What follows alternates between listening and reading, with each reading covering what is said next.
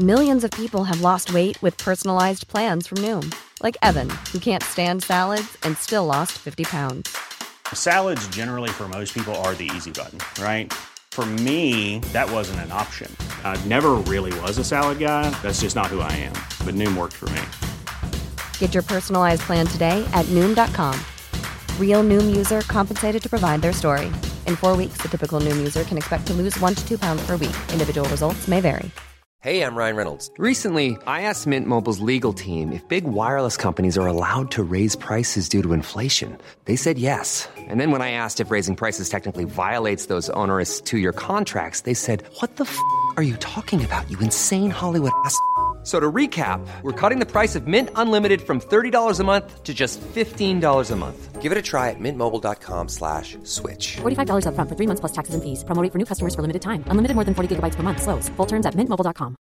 Hey, Dave. Yeah, Randy. Since we founded Bombas, we've always said our socks, underwear, and T-shirts are super soft. Any new ideas? Maybe sublimely soft. Or disgustingly cozy. Wait, what? I got it. Bombas. Absurdly comfortable essentials for yourself and for those facing homelessness. Because one purchased equals one donated. Wow, did we just write an ad?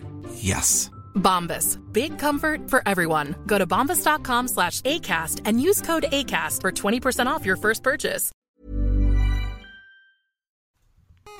This episode of the Nerd Cave Retro is brought to you by Audible.com. Get a free audiobook download and a 30-day free trial at audibletrial.com/nerdcave. Over 180,000 titles to choose from for your iPhone, Android, Kindle, or MP3 player. You're listening to the Nerd Cave Network.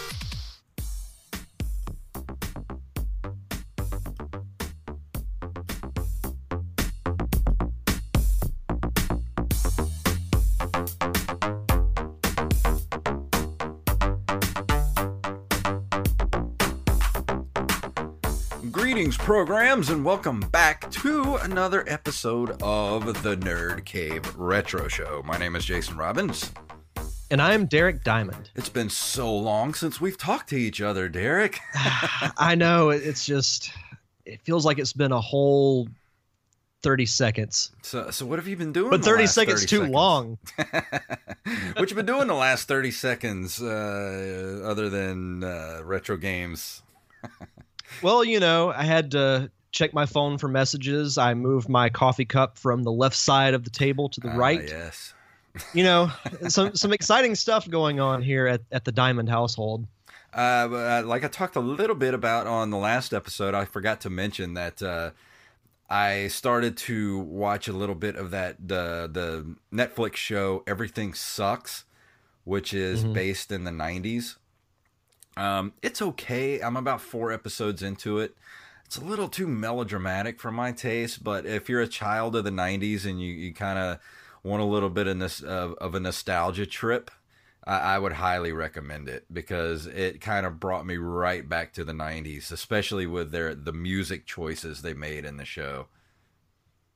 I'll have to check it out. I actually haven't really been watching that many shows lately. I did finish, because I think we talked about it at Pensacon a couple of weeks ago, that I had started watching The Good Place. Yeah. Well, I finished season 1 and about a third of the way through season 2. It's actually a really funny show. Oh yeah, I still haven't seen the second season yet. We're waiting. We got behind on it while it was on Hulu, and of course, it's one of those shows on Hulu where they start to take off episodes as it gets further into the season. You only have like a couple of, they only show like, I think 6 or 7 episodes at a time. And then like as a new episode comes out, they'll chop off one of the earlier episodes. So we got like, we were like 3 episodes like missed. So we were like, let's just screw it. We're just going to wait for it to come on Netflix. So once we do that, we'll get re-caught back up and then we'll start watching it again as they come out on Hulu. But not only that, man, but we're completely caught up with the Goldbergs now. And I love the Goldbergs, man. It's one of my favorite shows on TV right now. But I do have a little bit of a beef with the show right now. They did an Indiana Jones episode the other night. And I know what you're going to talk about. In the episode, they were talking about the Raiders guys. And they said they were from New Jersey. They were not from New Jersey. They were from about 2 miles down the road from where I'm at right now in Ocean Springs, Mississippi. And how do I know this? Because I'm from here, and I know the guys that made the movie. I know Eric Zala. I know, Chris Strampolis. I know those guys. I know Chris Strampolis' mom. I know everybody involved with it, so I know they made it here and not freaking New Jersey. But if you want to hear it for yourself, you can hear them on past episodes of the Pop Culture Palette and the Derek Diamond Experience. Exactly. Go back and I think you had Eric Zala on, didn't you? Or Zala, however you pronounce it. I had both of them on. Yeah, and I had Chris Strampolis on. Actually, he was on one of the last episodes of Broke Nerdcast, and then that's right. I redid that episode for the Pop Culture Palette to keep it. I talked to Eric Zala a couple of months ago because they had a big showing of the Raiders adaptation here at the Beau Rivage Casino, and I talked to him. For a while, and we're supposed to get him on the Pop Culture Palette for an interview, but we just kind of never got around to it. And I was supposed to send him a copy. I think I sent him a link to Monsters Anonymous, and I think I was supposed to send him a DVD too, but I kind of forgot. So sorry, Eric. It's all good. But yeah, if you've never seen Raiders the adaptation, it's definitely worth it. It's a good time to watch it with other people. It's really fun. But when you're just kind of sitting watching by yourself, it's a little bit hard of a watch because you're just like, this looks awful, because it's made on it's like a copy of a copy of a copy of a copy of VHS tape. So I don't know, anybody who listens to this show knows the technology from the 80s, but you record a VHS a few times, like a copy of a copy of a copy, it's not very good. It ain't pretty. No, but it is fun to watch with a theater full of people. I've seen it twice at the theater with a theater full of people. It's really fun. So if you get a chance to do it, I highly recommend it. If they come anywhere near your town to show it. Yeah, for sure. Yeah, I've only watched it on Netflix, but it's a fun watch for sure. That's a really good documentary they did as well. I actually have the book that they wrote about it called Raiders by Alan Eisenstock. So let me see real quick if that's available on Audible. And if it is, that will be our that'll be our thing for tonight. You mean the proud sponsor of this fine program? Yes, the proud sponsor of this here podcast. Let's see. I do not see it. Let me see if it's under Alan Eisenstock. No, I don't think. Oh, yes, it's here. It is available on Audible. Raiders, the story of the greatest fan film ever made, by Chris Strampolis, Alan Eisenstock, and Eric Zala, narrated by Josh Goodman. It's 11 hours and 5 minutes. So we'll talk a little bit about that during our Audible break. So is there anything you wanted to talk about before we move into the news for tonight? No, sir. All right, well, let's do that then. There you go.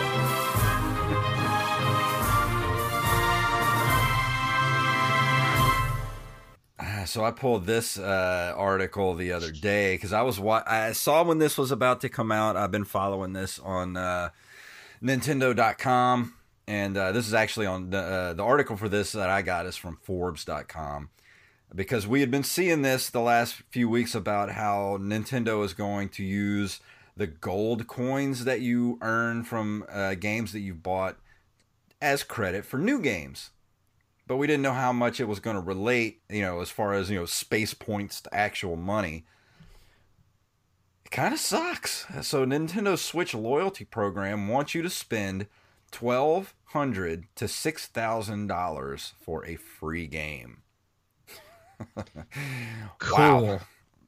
The gold point system, as Nintendo calls it, is supposed to be a reward program that gives players free games and discounts the more games you buy, and now it applies to Switch titles. Sounds perfectly reasonable in theory, but in practice, Nintendo's math feels less than generous. 1 gold coin equals 1 cent in this system.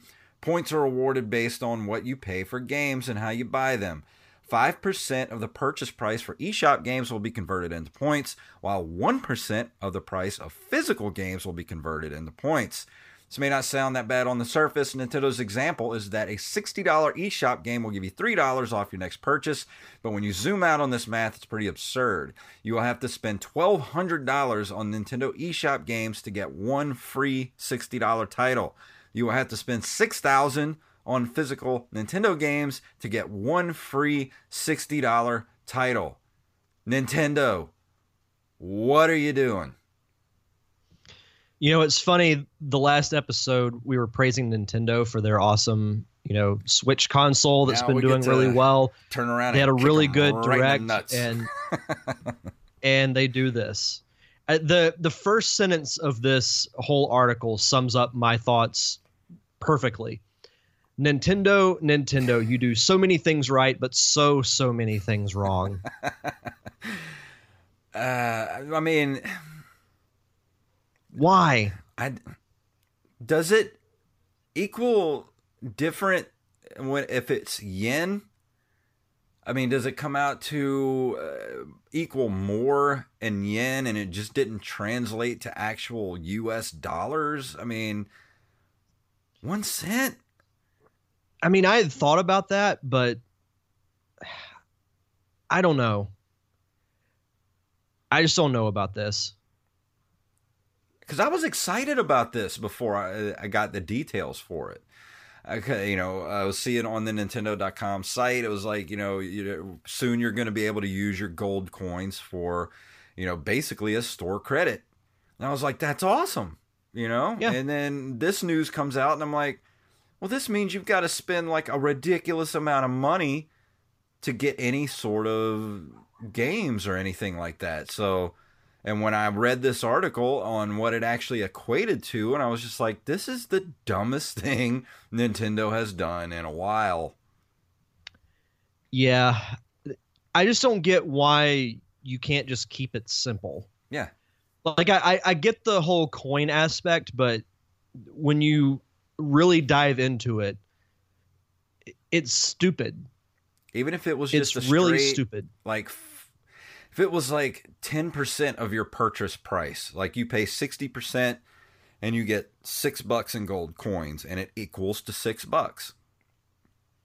That's fine with me. Yeah. Or even $3. If it was $3 for every $60 I spend, it may not be much, but you buy, 3 games, 3 AAA games, you would have $9 to $10 available to get like an indie game or something. Because there's plenty of games for available for like $10 on the Nintendo eShop. But I mean, I don't even know what to say about this. This is like a slap in the face by Nintendo. Oh, and get this, the gold point system, those points expire after 12 months. What? So you have at the very end of the months. article.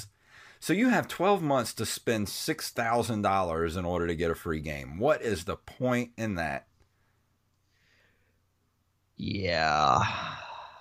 And I don't know if there's enough of a backlash about this on social media to make Nintendo kind of change their mind about this. It's definitely worth looking into. Like I didn't even know about this until, I read the article when you posted it. This is, well, the word that I want to use, I'm not going to say on air, but I'll use the politically correct term and just say it's stupid. Yeah, this is dumb. Nintendo, it's not good. This is not good. This is not good, Nintendo. You just took all your goodwill and just threw it out the window. You take 1 step forward and 2 steps back. Exactly. I'm not going to say anything else about it. I'm ready to move on because this just aggravates me. Yeah. So let's go ahead and move into this month in video game history. In 1984, March of 1984, IBM releases the IBM PC Junior in an attempt to enter the home computer market. It has improved sound and graphics over the original business-oriented IBM PC, but it is a commercial failure. I don't remember this at all.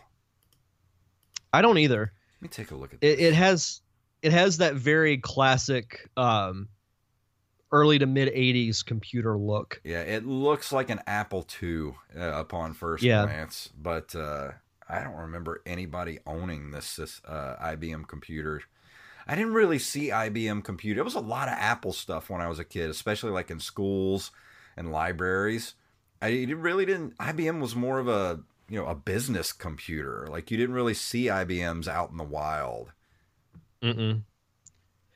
It's funny because I would love to have an old computer, like maybe not this specific one, but something like it, just to have in my house as like a display relic. Yeah. Like put it maybe like over here where my DVDs are. Have a nice little backdrop, I think would look pretty awesome. It'd be cool if you could find one that actually works, but I doubt you're going to find one that actually fires up these days.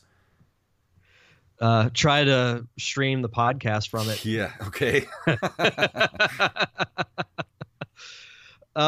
In March of 1992, Blue Sky Productions releases Ultima Underworld, The Stygian Abyss. I'm probably pronouncing that wrong. The first ever real-time 3D first-person role-playing video game. We've talked about Ultima games before on the show, haven't we? Yeah, Ultima was there was like an Ultima game every single year, like in the late 80s to early 90s. And then, of course, the Ultima was really one of the very first kind of MMOs, MMORPGs. And if I'm not mistaken, it's still going on to this day. People are still playing it. Mm-hmm. Yeah, we've definitely talked about this, off and on throughout the podcast, and the fact that people are still playing it, because this game came out in 92. That's insane. Yeah. Like any franchise that has that kind of longevity, I give nothing but props to. That's so impressive. Oh yeah, and we haven't heard anything about Ultima in a while, but the last big thing I heard was the Ultima Online, which was kind of the late 90s. But like I said, WoW couldn't kill it. I mean, there's probably only a couple of hundred, maybe a couple thousand people maybe still playing it online, but man, those people are hardcore. Mm-hmm. Also on March 15th of 1994, Mega Man 6 is released in the U.S., and I think I might do some downloading of some ROMs here soon. I got a couple for an emulator. I got the Mega Man X series 1, 2, and 3 for the Super Nintendo, and Mega Man 7. So I'd like to go back and do some more Mega Man games, because I reviewed Mega Man 2 on this show. I'd like to actually go back and play Mega Man 1 for the NES and see how good that I can do on it, because from what I remember, that game was ridiculously hard. From what little I played it, yes.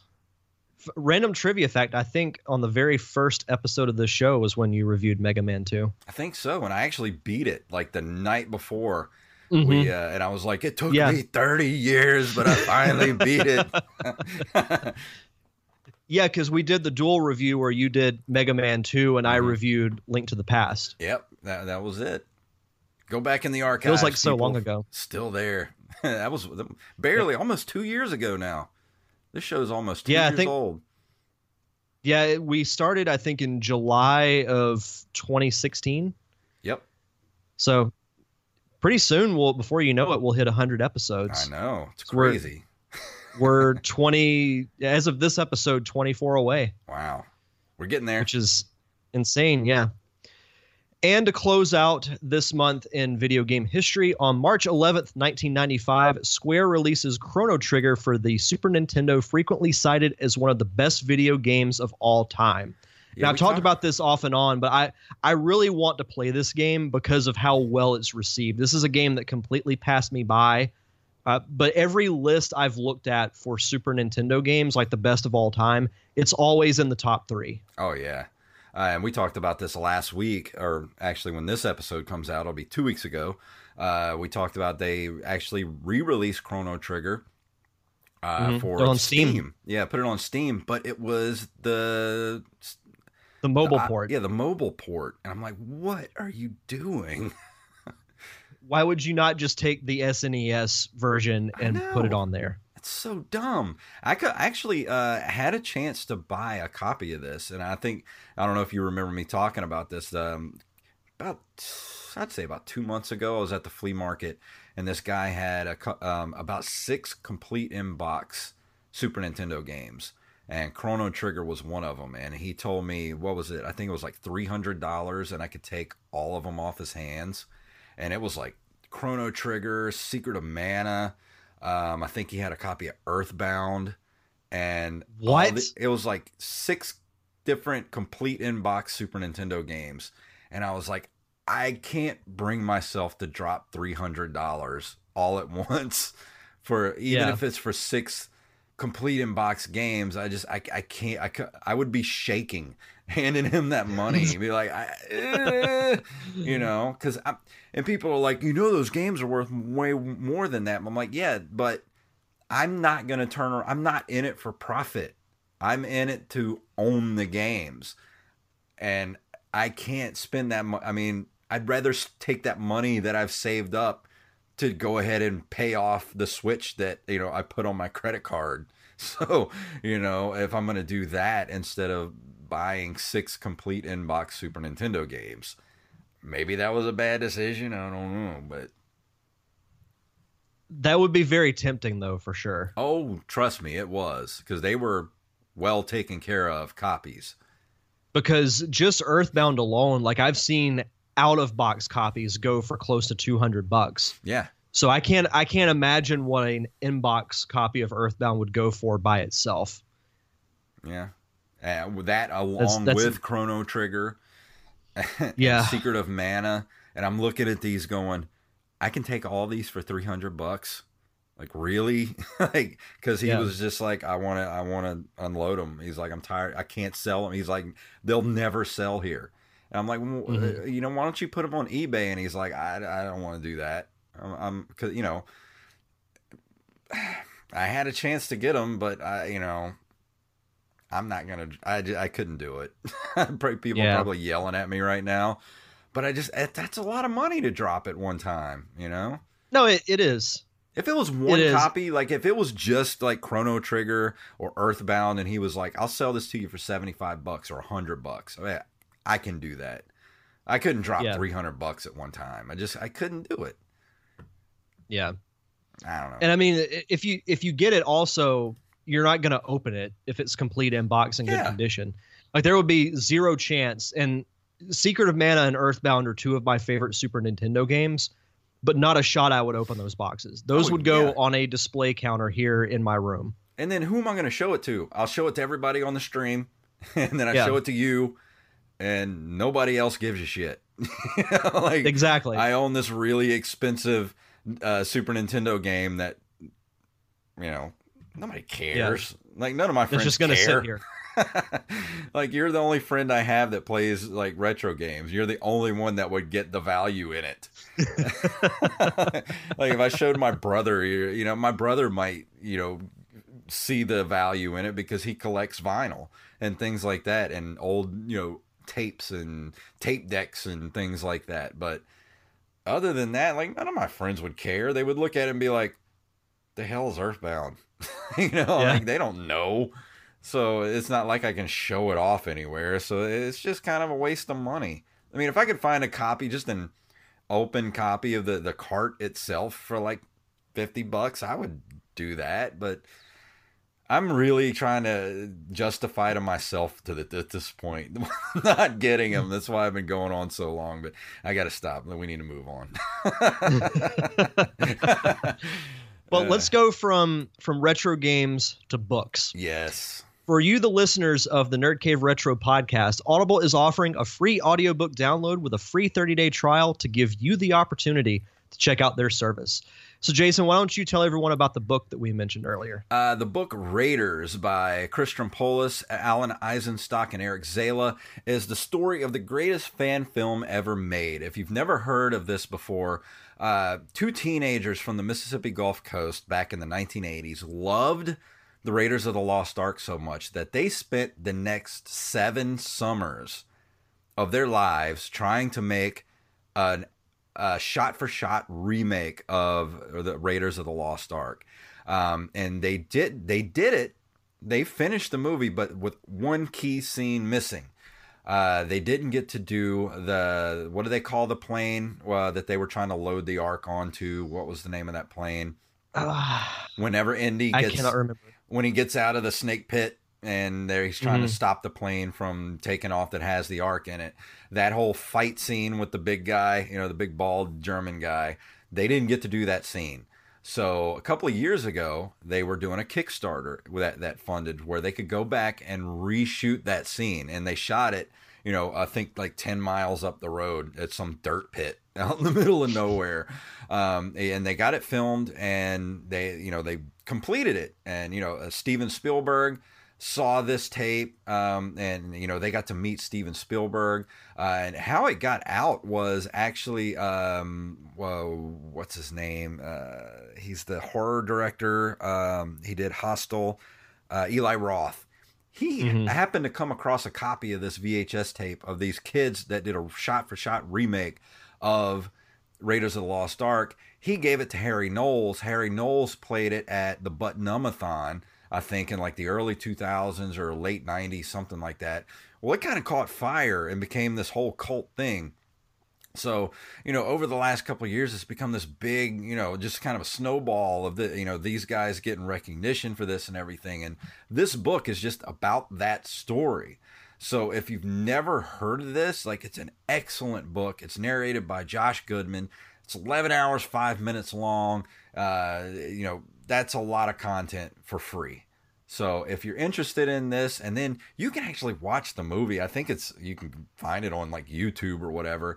I think the Raiders story of the greatest fan film ever made documentary, I think is on Netflix right now. Yes. If it's not on Netflix, it's usually on Amazon. I think they kind of flip-flop who gets it at a time. But you can find it on one of the streaming services, but I'm pretty sure it's on Netflix. But definitely go get this book. Use your free code, audibletrial.com/nerdcave. Go get it. It's excellent. Absolutely. And, in addition to that, Audible has a ton of other books as well, from fiction, nonfiction, sci-fi, fantasy, gaming. Anything you can think of, Audible has. And if you're always on the go like I am, Audible is a great service to have to be able to continue to read without having to sit down and read a physical copy. So again, to do that, if you want to download the Raiders book or any other book, go to audibletrial.com/nerdcave. Again, that's audibletrial.com/nerdcave for your free audiobook download and 30-day free trial. Derek, this one's been a long time coming, and we're going to be talking about tonight.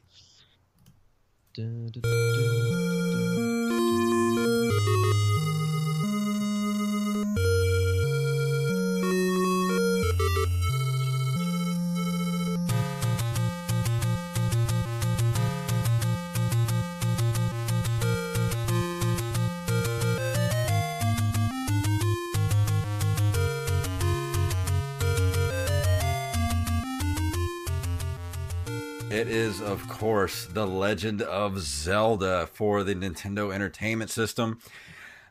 And I wouldn't necessarily say this is a review of Legend of Zelda because, what can you say about this game? It's NES perfection. What I really wanted to do tonight, I'll talk a little bit about it here like we usually do, but really I just kind of want to talk about our memories of this game and kind of go, the history of this game and kind of the legacy of Legend of Zelda. Here it is.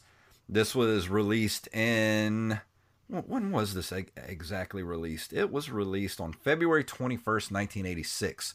That is 32 years ago at this point. And we're still playing Legend of Zelda games. You can't deny the cultural impact that Legend of Zelda has. And the original Legend of Zelda is an action-adventure video game developed and published by Nintendo and designed by Shigeru Miyamoto and Takashi Tezuka. Set in the fantasy land of Hyrule, the plot centers on a boy named Link, the playable protagonist who aims to collect the 8 fragments of the Triforce of Wisdom in order to rescue Princess Zelda from the antagonist Ganon. During the course of the game, the player sees Link from a top-down perspective and must navigate him through the overworld in several dungeons, defeating enemies and finding secrets along the way. Now, I'm going to go so far as to say, like, I do like Ocarina of Time. I like, I love Breath of the Wild. Twilight Princess was okay. Wind Waker was up there. But for my money, you can't beat, I think, a top-down perspective, Legend of Zelda game is just, that's Zelda to me. That I would love to have, even like if they could remake Breath of the Wild, but do it in an 8-bit top-down, like just sort of like remake the game, but do it as a top-down 2D or even 16-bit, 8-bit or 16-bit way of doing it would be awesome to me. I don't know what you would think about that. No, I'd absolutely play it in a heartbeat. Like, that would be a first day purchase for me if that were to ever happen. I mean, to kind of go along with, we were going to talk about our memories of Zelda. Some of my most distinct memories that I have as a kid is playing this game, because I never actually owned an NES, but I would go to my aunt's house after school waiting for my mom to get off work and come pick me up. And my aunt had 2 games. She had the Mario Duck Hunt combination cartridge that most everyone had with an NES, and the other was The Legend of Zelda. Now, Mario was great and all, and I even had fun playing the occasional Duck Hunt game, but I was always drawn to Zelda more than any other game that I played. And I wasn't exactly sure at the time what it was. I think it might have been a combination of the gameplay as well as kind of the theme, because that kind of sparked my interest in anything that had to do with, medieval type stuff. I love the King Arthur stories. Any movie that comes out that has some type of medieval theme to it, I'm always interested in. And I think it all stems from The Legend of Zelda. I spent so many hours playing this game, and I've played pretty much every Zelda game since. I haven't played a couple of the 3DS games like Phantom Hourglass. Yeah. But, there's not really a Zelda game that I truly dislike. I mean, as you mentioned, I agree with you that Twilight Princess was okay, because a lot of people wanted that darker, grittier Zelda game. Well, they made it, and it wasn't the best that I felt like they could have done. People bashed Wind Waker for its cartoonish look, but it's got some of the best gameplay in the entire franchise. Yeah. And it's what Zelda is to me. It's pure fun. Yeah, there's some element of danger to it, but when it comes down to it, the Zelda franchise is just pure fun. Yeah. And I remember one of my greatest accomplishments from video gaming is because I never beat this game during its NES run, but during the Game Boy Advance years, they re-released several NES games as an NES series or whatever. It's like classic NES series. Yeah. They released, Super Mario Brothers, Zelda, and a few other games. And it was at that time that I finally beat Ganon, and I beat the entire Legend of Zelda game. And that was, I still remember I was sitting in the car when that happened. And as soon as I killed Ganon, I was like, ah! And it was because it was years of trying to beat this game, because we were talking about it, off air. This game is not easy. Yeah. This is one of the most difficult Zelda games that you will ever play. So to finally get through it and beat Ganon was one of the most awesome and rewarding experiences that I've had as a gamer. Yeah, and this was a game that literally took me years to beat. Like, I remember the first time I played Zelda, I didn't actually own a Nintendo of my own until I got it for my birthday in 1988, I think it was. But before that, I had a lot of friends that lived near me that had Nintendos. And one friend in particular was really into like fantasy stuff. Like you would go into his room and there would just be like, Tolkien books and like Forgotten Realms. Like that was his, and like sci-fi books. He was really into fantasy and sci-fi. And he had a Nintendo and he played Legend of Zelda. So that was kind of my first taste of Legend of Zelda, because all my other friends had games like Kung Fu, Mario Brothers, and like Rad Racer, things like that. So that was what I thought Nintendo was, kind of just that arcade experience. But then when I finally got to play Legend of Zelda, and I was just like, what is this? Like, what do I do? And I kind of, I started playing it more and more.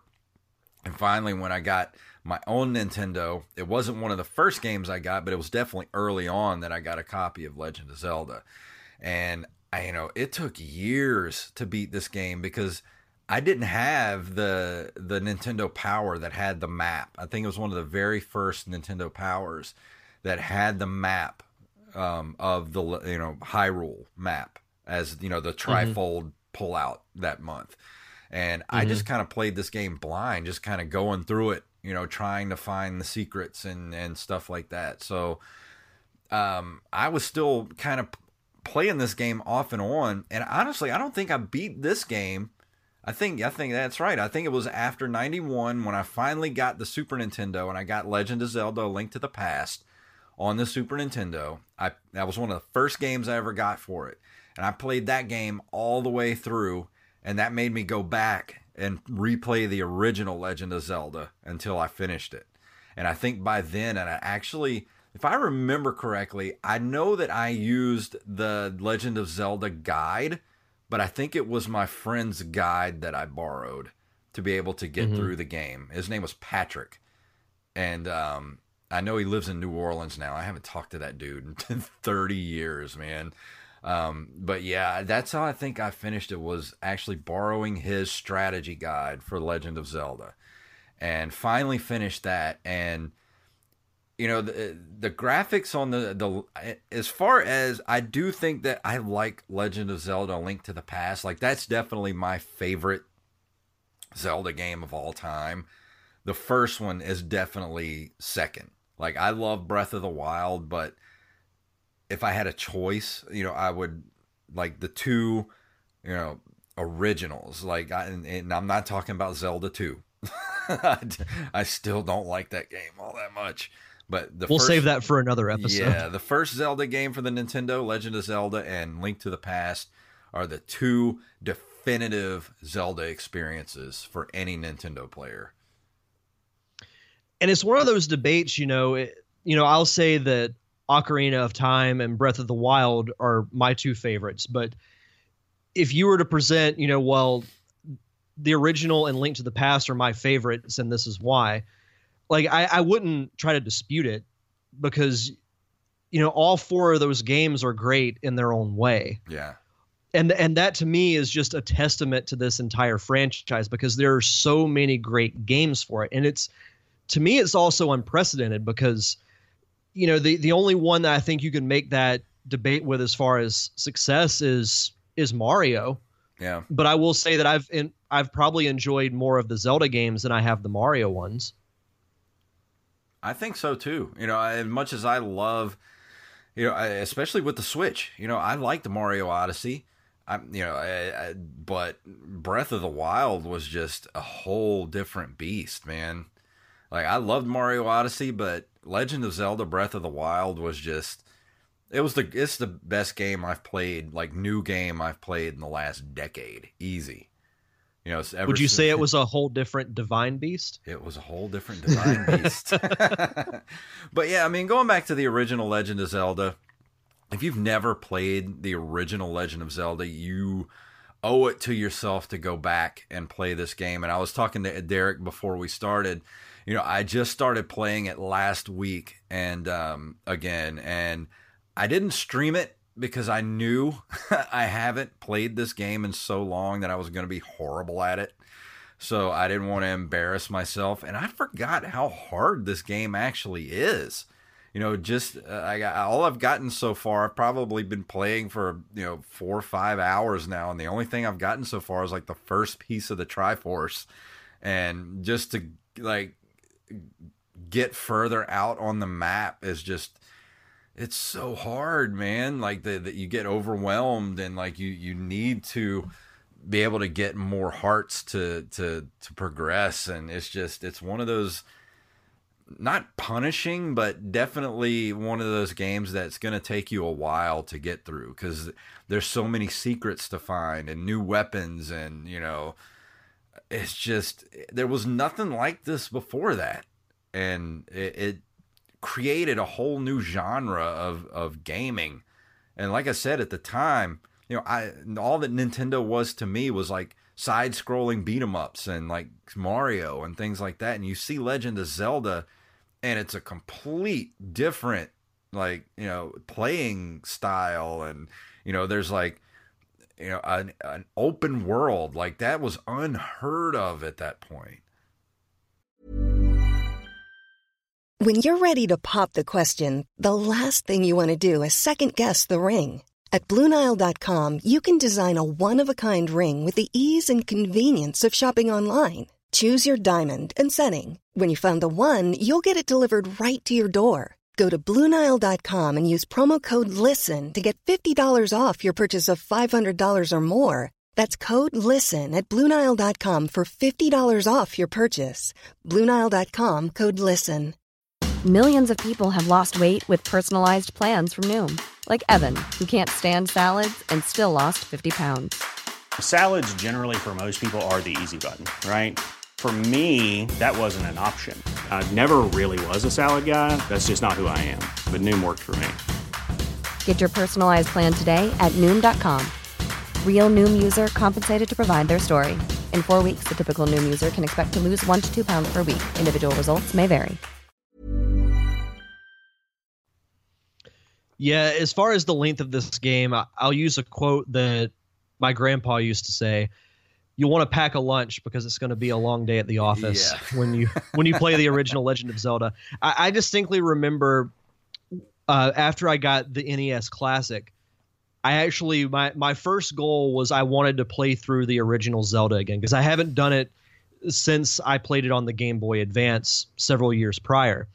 I actually found a printout of the map, and I would print it out, and that I would use that in order to find, all the heart containers, all the weapons and everything, because, I didn't do that during the, original tenure of that game, because I didn't get into Nintendo Power until later. So I had missed that issue, and it was next to impossible, or really impossible, to find old issues of Nintendo Power. Like once you missed it, that was it. You weren't going to find it.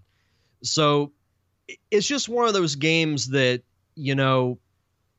they just bring up so many great memories. Like this is, if you were to bring up, what's your first memory of playing video games? It's this game. Yeah. And I use that as the example every time, is sitting at my aunt's house playing the original Legend of Zelda game. I put so many hours into that game, and a kind of a dream project of mine, because I know you and I are both aspiring filmmakers. My dream project would be to make a Legend of Zelda movie. Yeah. Like that would just be, because it would be so, the story is there. Like you have so many games that you could adapt a great story from. How it hasn't been done, or even like a Netflix series, would just be amazing. Oh, it would make a perfect Netflix series. I mean, they already proved that they could do it with Castlevania, with very simple, animation. I mean, it's not even computer animation. It's more manga type of, animation. But to do a Legend of Zelda, like, animated series for Netflix would just be unreal, especially if it was done well. And I will say this with 100% confidence, and I'm not ashamed of it. If that were to happen, I would probably cry at the first time I would see the trailer. Yeah. I really would, because that's not to sound overly sentimental, but that's how much like the Zelda franchise means to me. Like, to me, it's more than just games. It sparks so many great memories. Yeah. People, I'll say that, there's very few things I can say that about. Like, Zelda is one, Star Wars is another. As far as pop culture stuff, I can't really think of too much besides that. So Zelda, the franchise, it holds a very special place to me. Yeah. And just to go back and play this again when I haven't played it in so long, as soon as I started up the game, I started to remember like all the times I had played this game as a kid, like, at my friend's house, and then getting my own copy of it. And, it just brings back so many good gaming memories from when I was a kid. And actually, before I move on, I actually read, I didn't know this, that it was actually the first home console game title to include an internal battery for saving data. I didn't know this was the first game to do that, because if they would have done this game without a battery backup system, there's no way you could finish this game. No, that's always kind of a cool little trivia nugget. What is the first game to include an internal battery for save feature? I distinctly remember that because Mario didn't have it. None of the other games I remember playing for NES had it, but Zelda for sure had it. And one of the coolest things about this game that, had never been done before was, this is sort of like one of the earliest, I guess you could call it a dungeon crawler. Because you got the big overworld that you're going to, and then you have to go into dungeons, of course, to get, you go into the dungeon, and the music changes, everything gets darker, and you got to find, the compass, the map, and then you defeat the dungeon boss to get the piece of the Triforce, and you have to do this throughout the game, and you, of course, you beat the bosses, and you get heart containers and things like that.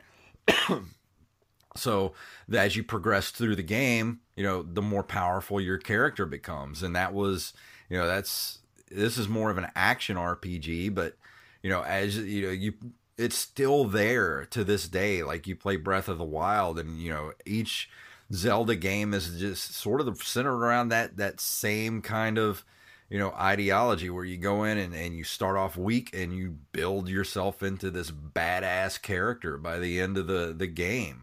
And of course, it's, the stories have changed, and you can't really follow the Zelda timeline at this point, because you're just like, well, when does this game fall into the main timeline of everything? Like, are there different Zeldas and Links throughout time? Are they just destined to, like, is this something that's destined to happen every couple of thousand years? Or, what is the central theme of this game? But it doesn't really matter, because each game is so good that's all centered around, like, kind of the same storyline. And as we've gone, up through Breath of the Wild, like, Zelda's a pretty powerful character. She, like, in Breath of the Wild, she's kept Ganon in check for 100 years or whatever, or however long it was in that game while Link was asleep, until he could come back and fight Ganon. And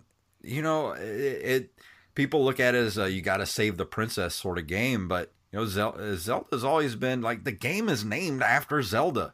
Even as a kid, we thought Link's name was Zelda, and then you found out his name was Link, and everybody's like, oh, is that Zelda? Like, it's not Zelda, that's Link. I was going to bring that little trivia fact up, because there are people that'll, especially Zach and Robbie will do this, like, oh yeah, Zelda's the guy, right? And I'm like, you gotta shut up right now. I will backhand the both of you. Yeah, but those of us in the know as kids, we were pretty aggressive about that. The fact that his name was Link, not Zelda.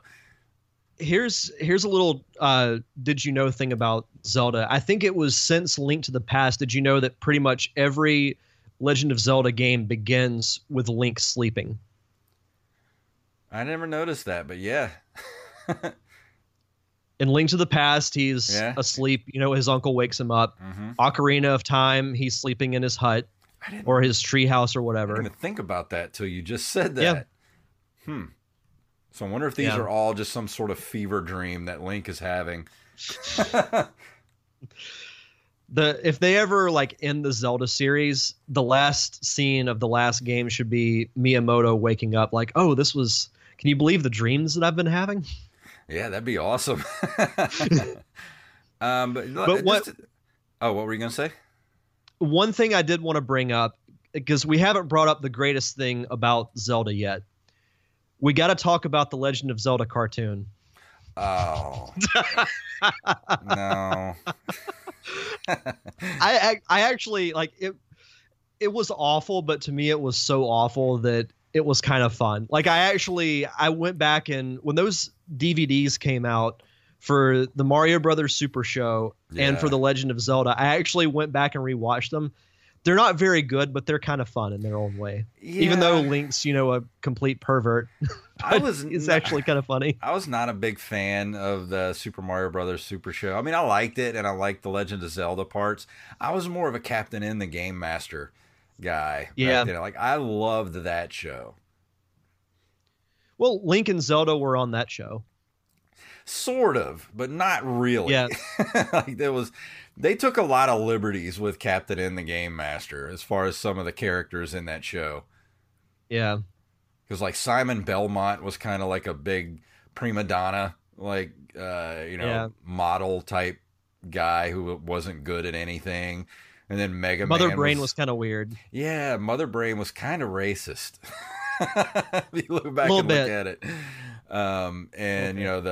The Eggplant Wizard and King Hippo were the two bad lackeys. The lackeys for Mother Brain. And Mega Man was like this weird little, like almost like a mafia type guy or something. And like, hey, Captain N, let's go do this adventure over here. Like, it was weird. Capiche. Like, wasn't Mega Man supposed to be like a little kid? Supposed to be, yes. They took a lot of liberties. And then the princess in that show wasn't even a real princess. Like, she wasn't in any game.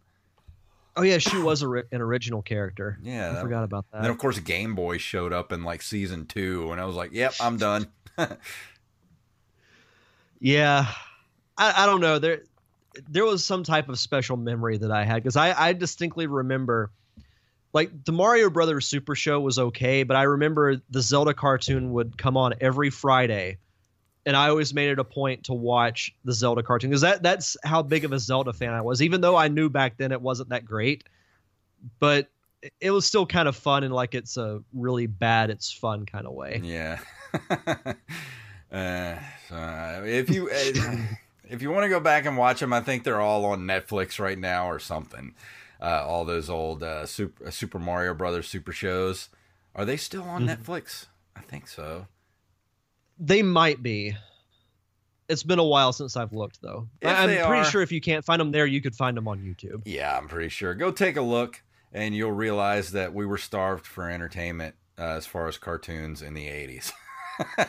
I can't wait to see how many of our listeners crap on me for somewhat liking the Legend of Zelda cartoon. Yeah. But just, I wanted to cover a little bit about the development history. And I'm just going to read. This is off the Wikipedia page for Zelda. Development for the game was directed and designed by Shigeru Miyamoto, who also didn't he come up with Mario, the whole Mario storyline? He produced the game, and Takashi Tezuka wrote the story and the script. Kaiji Terui, I'm not sure how to pronounce that, a screenwriter who worked on anime shows such as Dr. Slump and Dragon Ball, wrote the backstory for the manual, drawing inspiration from conflicts in medieval Europe. Development began in 1984, and the game was originally intended to be a launch title for the Famicom Disk System. The development team worked on The Legend of Zelda and Super Mario Bros. Concurrently and tried to separate their ideas. Super Mario Bros. Was to be linear, where the action occurred in a strict sequence, whereas The Legend of Zelda would be the opposite. In Mario, Miyamoto downplayed the importance of the high score in favor of simply completing the game. The concept was carried over to The Legend of Zelda. Miyamoto was also in charge of deciding which concepts were Zelda ideas or Mario ideas. Contrasting with Mario, Zelda was made non-linear and forced the players to think about what they should do next. Let's see. Legend of Zelda, Miyamoto wanted to take the idea of a game world even further, giving players a miniature garden that they could put inside their drawer. He drew his inspiration from his experience as a boy around Kyoto, where he explored nearby fields, woods, and caves. And through the Zelda titles, he always tries to impart to players some of the sense of exploration and limitless wonder he felt. When I was a child, he said, I went hiking and found a lake. I was quite surprised for me to stumble upon it. When I traveled around the country without a map, trying to find my way, stumbling on amazing things as I went, I realized how it felt to go on an adventure like this. The memory of being lost amid the maze of sliding doors in his family home in Shinobi was recreated in Zelda's labyrinth dungeons. So he really put a lot of himself into this game as he made it. And I had heard a lot of the stories, about how his inspiration for the game was, him growing up as a child in Kyoto and just kind of exploring the countryside. And I think he did, brought that to a video game experience excellently, because that's really all Zelda is about. It's not about, how fast can I defeat the game? It's not about, what high score can I get or anything like that. It was all about exploration and eventually, building your character up to take on Ganon at the end of the game, get the Master Sword and finish the game. And that was still holds up to this day. I mean, that's what makes Legend of Zelda great, is because I think it really opens up the imagination. At least it does in me. It inspires me, when I'm writing, or even in my own personal artwork that I do. I think the world of Hyrule is one of the best creations in all of pop culture. It's I love Star Wars and Blade Runner, and I love world building.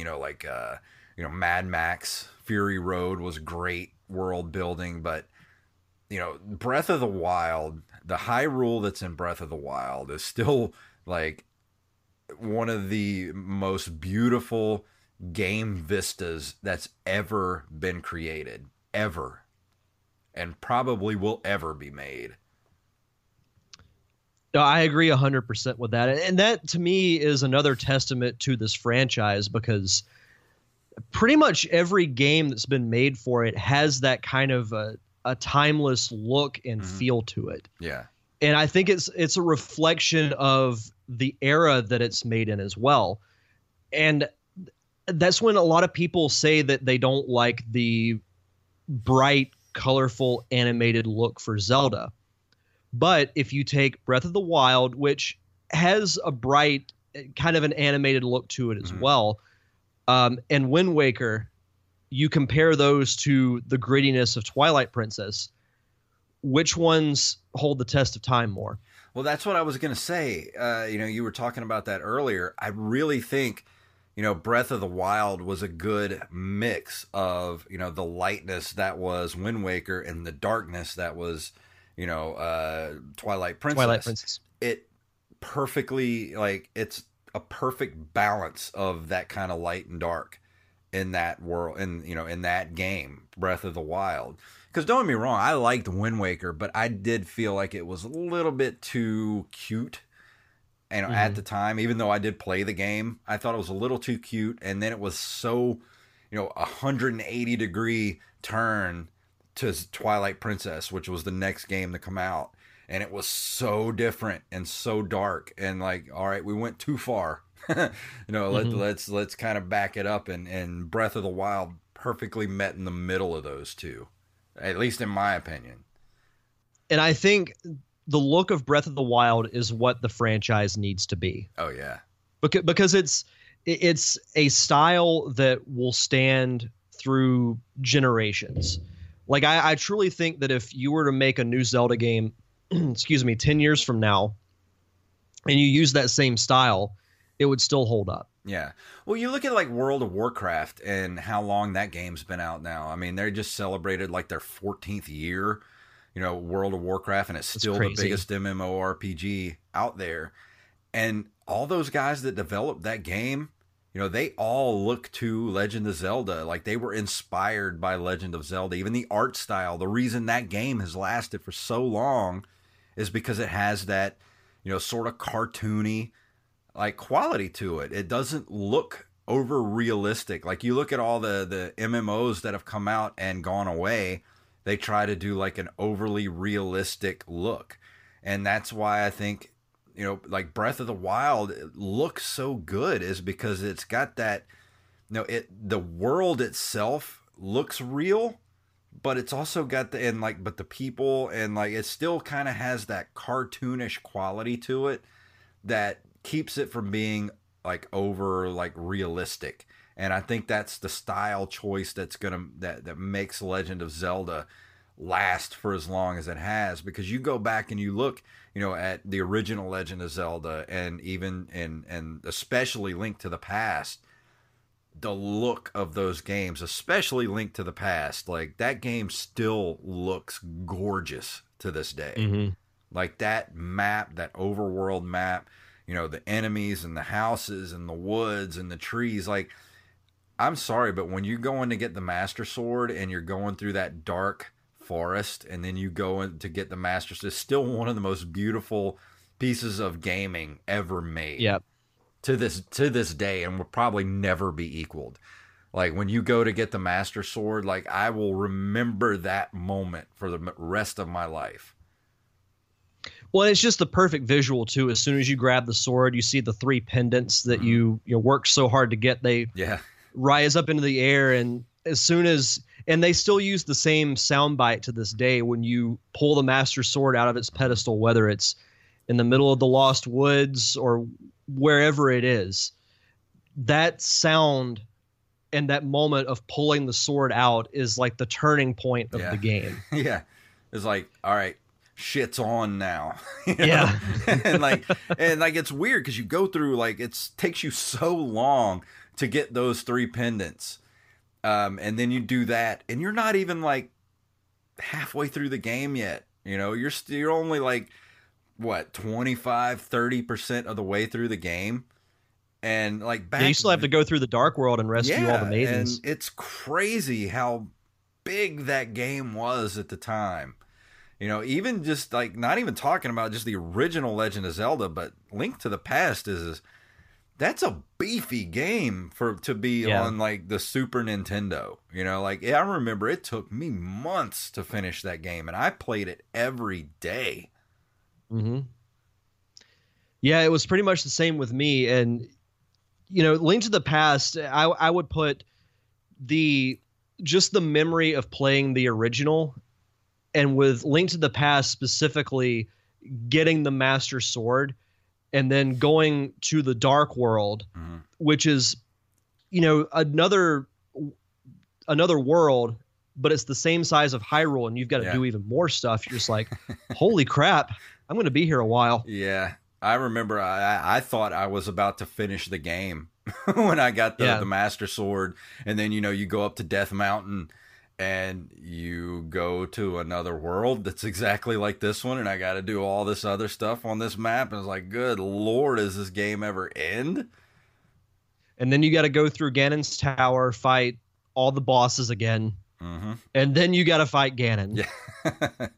So, I don't think there's much more we can actually say about the Legend of Zelda franchise. I mean, we're just basically slobbering all over it at this point. But, I mean, this is one of the greatest games ever made. I mean, like I said, this isn't really much of a review as much as just sort of a walk down nostalgia lane for the Legend of Zelda. But, I mean, this game, it gets a 10 out of 10. Easy. This is, if you own a Nintendo, or you don't have one but you want one and you want to start a Nintendo collection, and you only want to get like 5 games for it, like this is one of those 5 games, like, hands down.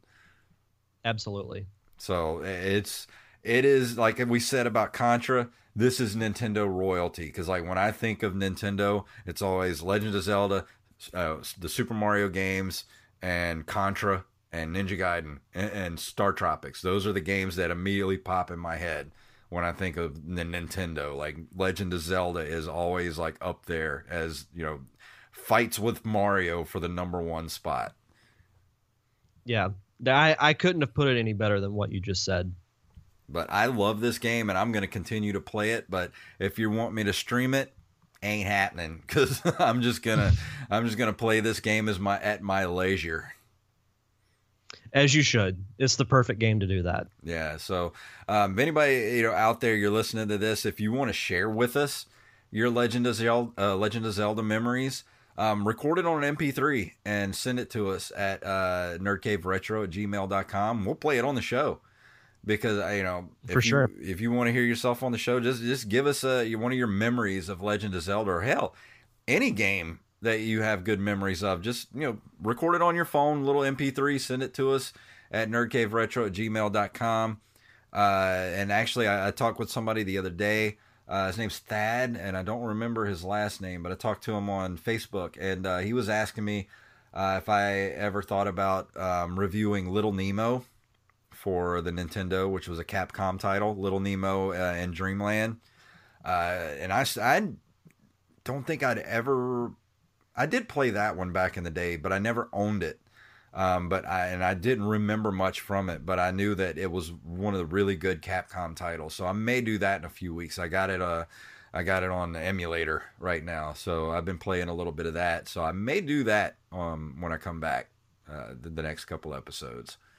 And but yeah, I think I'm going to do that next. Little Nemo in Dreamland. Nice. As far as my next review, which will be when you're listening to this next week. So I've been posting polls on the Nerd Cave Facebook page.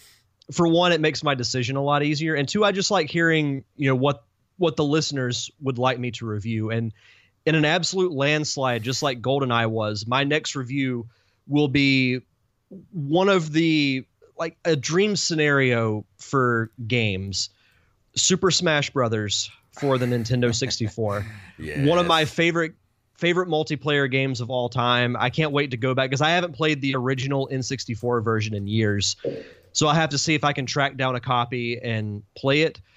But yeah, this was a lot of fun going back and revisiting Zelda. And it actually gives me an idea for a possible roundtable for my show that I'll talk with you about off air. That'd be fun. Let's go ahead and get out of here so you can tell me. For sure. But yeah, like I said, one other thing I want to tell everybody about, please go leave a review for us wherever you download the show from, especially iTunes. Go to iTunes, leave us a review on the site. We'll read it on the show. And send us an MP3 of anything that you want to talk to us about. Get a hold of us on Twitter. And Derek, anything you want to let people know about your show before we get out of here tonight? Just be sure to check out the Derek Diamond Experience podcast. It comes out every Thursday on iTunes, Spotify, and all podcasting platforms. And if you want to follow the show on social media, you can go to Facebook, Twitter, and Instagram at DDiamond Podcast. Awesome. And go check out the Pop Culture Palette. You can follow us on Twitter at PCP Show and PCPRadio.com. Go listen to us over there. This last week we talked to Hammond Chamberlain of the JHam at JHammondC on Twitter. He's I'm trying to remember the name. We've been on the air so long I can't remember anything right now. So Beyond the Playlist is the podcast. And so go check that out. And yeah, I think that's going to do it for this week. And thank you for everybody for listening. And let me go ahead and play our music here, and I'm going to play us out. If I can get it to play. Are you playing? It's not playing. There we go. There we go. If you would like to email us, you can email us at nerdcaveretro@gmail.com. We're at nerdcaveretro.com. You can follow us on Instagram and Twitter at nerdcaveretro, at jfunktastic, and at Derek_Diamond, which you can follow us individually. And we're on Facebook at facebook.com/nerdcaveretro. And I need to get out of here because apparently I can't read or talk anymore. So Derek, tell them what it's all about. May the way of the hero lead to the Triforce.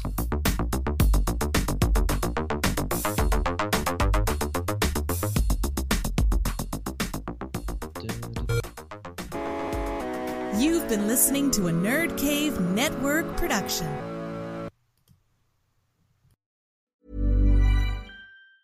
Mom deserves the best, and there's no better place to shop for Mother's Day than Whole Foods Market. They're your destination for unbeatable savings, from premium gifts to show-stopping flowers and irresistible desserts. Start by saving 33% with Prime on all body care and candles. Then get a 15-stem bunch of tulips for just $9.99 each with Prime. Round out Mom's menu with festive rosé, irresistible berry chantilly cake, and more special treats. Come celebrate Mother's Day at Whole Foods Market. Planning for your next trip?